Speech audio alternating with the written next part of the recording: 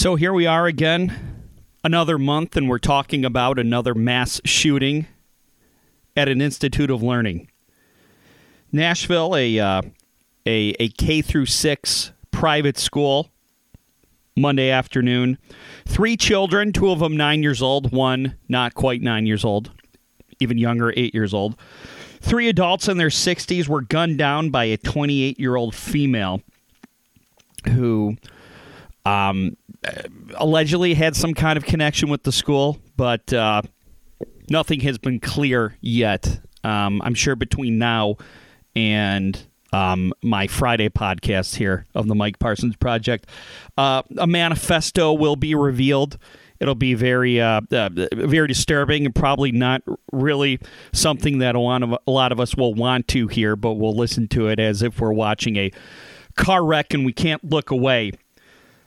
The image of frightened school children holding hands, being led out of a school by a teacher who's equally as frightened, who is not trained or equipped for this, leading them to safety, is becoming all too familiar on the newscasts. And I got to be honest, we're almost 25 years into this, going back to Columbine even a year earlier, the Jonesboro, Arkansas shooting where a 13 and 11-year-old killed 5 people in their classroom. That happened a year before Columbine. And look, I'm out of new things to say about this, like all of us. All I can say is only a matter of time. It's only a matter of time until this falls out of the news cycle, and it's only a matter of time before it happens again. And of course, it's going to fall out of the news cycle. I mean, if you, if the national newscasts were to update every single mass shooting that happened recently, they wouldn't have enough time in the newscast to even cover all those new developments, let alone get to any other news. But the national news cycle will move on, but the communities won't. The communities will continue to mourn. The local newscasts will continue to cover every new development. Just look at Oxford. Just look at Michigan State. I mean, I used to always say my line used to be, statistics show that you're not going. Statistics show that it's very unlikely that you're going to die in a mass shooting, which is good news because no one's going to do anything about it. And I think I have to amend that saying. It's a great hot take, and it gets a lot of likes on Facebook and social media. But like Trey Gowdy said, former super conservative congressman and prosecutor, now with Fox News, is coming out and saying we need to stop coming up with ideas and quit saying things that appeal to our base and start looking for actual solutions. We'll get to him in a little bit, but back to my canned hot take, which I think I need to amend a little bit here. You know, when it comes to mass shootings, there are plenty of victims that aren't killed or aren't injured by actual gunfire. You have the survivors. You have the people who were in the vicinity, who might not have been shot, but of course they were terrorized for. In Nashville's case, I believe that it was 14 minutes from the time they called police to when the police neutralized this 28-year-old gun person. Michigan State, that thing went on for hours. So the people who were nowhere near the gunman have still been victimized because their sense of safety has been ripped away. Of course, you got the loved ones in the community that have had their sense of safety ripped away. In the case of Michigan State, some cases twice. There were some people who survived Oxford and had to survive Michigan State. And, talking about Michigan State, I mean, just about everyone in the state, at least just about everyone in the Metro Detroit area, either went to Michigan State, they have a loved one that went to Michigan State, or they've been on the campus. So these shootings have ripple effects that touch people, have wide-ranging ripple effects, I guess is the word I'm trying to find. And those people are victims too. So for me to say that statistics show that you're not going to be killed in a mass shooting, that's correct.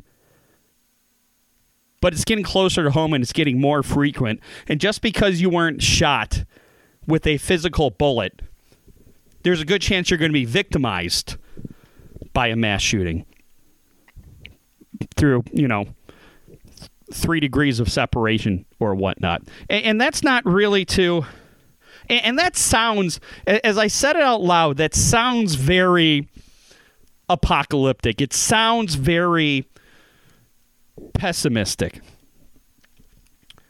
Now on to the second part of my saying when I said that there's a good chance that statistically it's very unlikely that you're going to die in a mass shooting, and it's a good thing because no one's doing anything about it.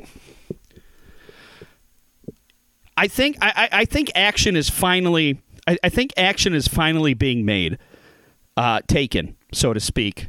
Here in the state of Michigan, after Oxford, red flag laws and safe storage laws became a very hot topic. I remember Oakland County Prosecutor Karen White in her press conference when she was going to charge the parents of Ethan Crumbley, the high schooler who shot Oxford up and killed a number of students and injured a number of others. She was frustrated that the safe storage laws in the state of Michigan were woefully inadequate, I believe were her words, because she had less power to charge the parents who were very irresponsible with their firearms to the point of not only keeping them where he could get them, but to go as far as to say that one of their guns belonged to him.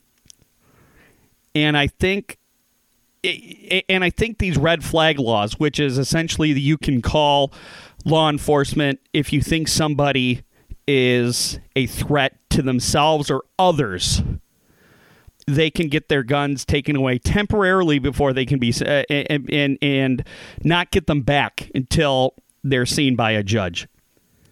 And those red flag laws that Trey Gowdy was on Fox News stumping for are the type of laws meant to stop the exact shooting that happened in Nashville.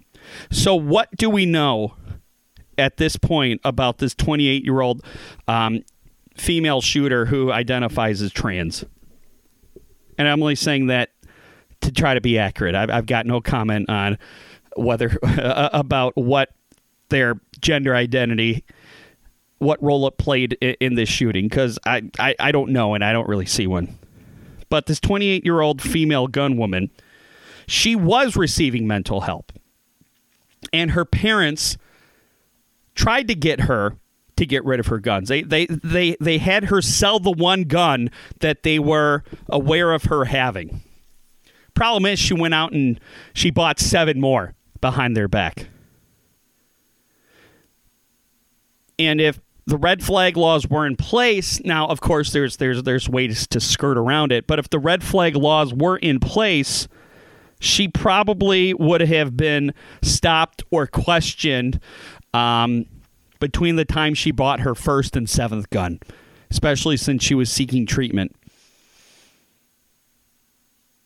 Someone would have said, hey, why are you buying all these guns?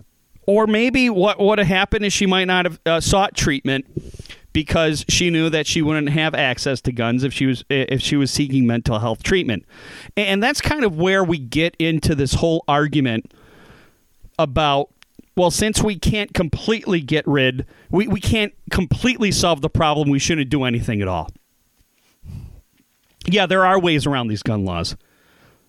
But you know what? I don't think it's such a bad thing to put obstacles in people's way. If anything, at least you're trying. And if anything, it's hard to prove something that didn't happen. So we're never going to know how many shootings or murders that these red flag, safe storage, and universal background check laws prevent. But also by the same token, if you put barriers in people's ways when they're trying to act irrationally and take out a whole bunch of people on their way out because they're suicidal, they might think better of it. Or they might think that it's too much trouble. And maybe instead of stopping at a high school or an elementary school or a public place and trying to take out a bunch of people on their way to committing suicide by cop, maybe they'll think better of it and say, to hell with this. This is too much trouble. Or what am I doing? Just because I want to take myself out doesn't mean I need to take a whole bunch of people out. That's why I'm starting to think more and more that an assault weapons ban might be something worth looking into. Now, hold on. I'm not saying it should happen because I know all the arguments, right? There's that one argument that, the only thing that stops a good guy with a gun is let me start that over. The only thing that stops a bad guy with a gun is a good guy with a gun, which is what happened in this case. Criminals are going to get their hands on guns whether they're outlawed or not. Probably, but if these semi-automatic weapons are outlawed by the U.S. government, yeah, okay, your organized crime members or your gang members with connections, they might still be able to get their hands on federally outlawed semi-automatic weapons. But your average abusive father won't be able to. Your average craphead who wants to take out a whole bunch of people in a blaze of carnage before taking themselves out, they won't be able to get access to it. And look, if your government, if your government's after you, it doesn't matter what kind of gun you have, they're gonna get to you. So that argument doesn't hold much water. And, going back to that craphead who wants to shoot up a school, yeah, they still could get their hands on a handgun or get their hands on a knife, and they can still do a lot of damage with those lower-powered, non-automatic weapons, but they may not be able to do as much damage in a short amount of time. I don't know. Like I said, I wish I had something more profound to say on this, but I don't. And look, anytime something like this happens, there's a big hue and cry out there to not say the name of the shooter because you don't want to give them the notoriety that they don't deserve. And for the most part, I agree with that. I think that the shooter's name should be made public as a matter of public record. And they should only be looked into to kind of get a profile on them, kind of see what the similarities are between them and other mass shooters, so that you can see what warning signs are for people in hopes of stopping this in the future, or ways they got around the law, or things that may have been missed, so that we can try to make sure that, of course, it's not. You can never say it's never going to happen again, but maybe cut down on the likelihood that it will happen in the future. But I think it's important to acknowledge the two hero police officers, and let me pull them up here because we spend a lot of time, I myself personally, and people in the media, covering bad cops and criticizing cops who engage in police brutality, and we should, because when somebody with power abuses that power and hurts the folks they're supposed to serve and protect, well, our only recourse is making it public and shining some sunlight and forcing them to be reprimanded.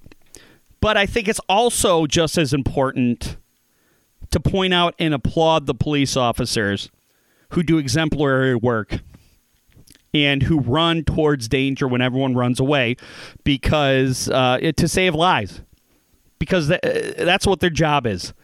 And there's overwhelmingly more good police officers than bad, and they're all vastly underpaid. And I understand the anger when you have like a Tyree Nickel type situation, because blatant abuses of power make the powerless feel even more powerless. And I understand the anger in the moment to defund the police and all of that. But if you were to defund the police, you wouldn't have officers like Rex Engelbert or Michael Collazo, who the body cam footage of them taking out the shooter was released. And it's incredible. I mean, these guys are superheroes. And to watch the body cam footage and watching these police officers all work together, split second decisions, having to have their head on a swivel, having to look around every corner and have each other's backs, and to neutralize this threat within 15 minutes, they're superheroes. Same thing with the Oakland County Sheriff's Department back with Oxford. I mean, there's a lot made of the Uvalde Police Department, and there should have been. The Uvalde Police Department blew it, and their cowardice and or incompetence cost a lot of lives. Rex Engelbert and Michael Collazo of the Nashville Police Department are the complete opposite. And I wish I had the names of the other officers in that video, too. I mean, you can only train for something like this. You know, if you're lucky, this is something that never happens in the career of a police officer. And if it does, it's going to happen once or twice. And you have to rely on muscle memory and instinct to get this done. And the fact that they took this gunwoman out 15 minutes saved countless lives. You hate to think how many other lives might have been lost that day if these guys weren't there and so on their game. So thank God they were.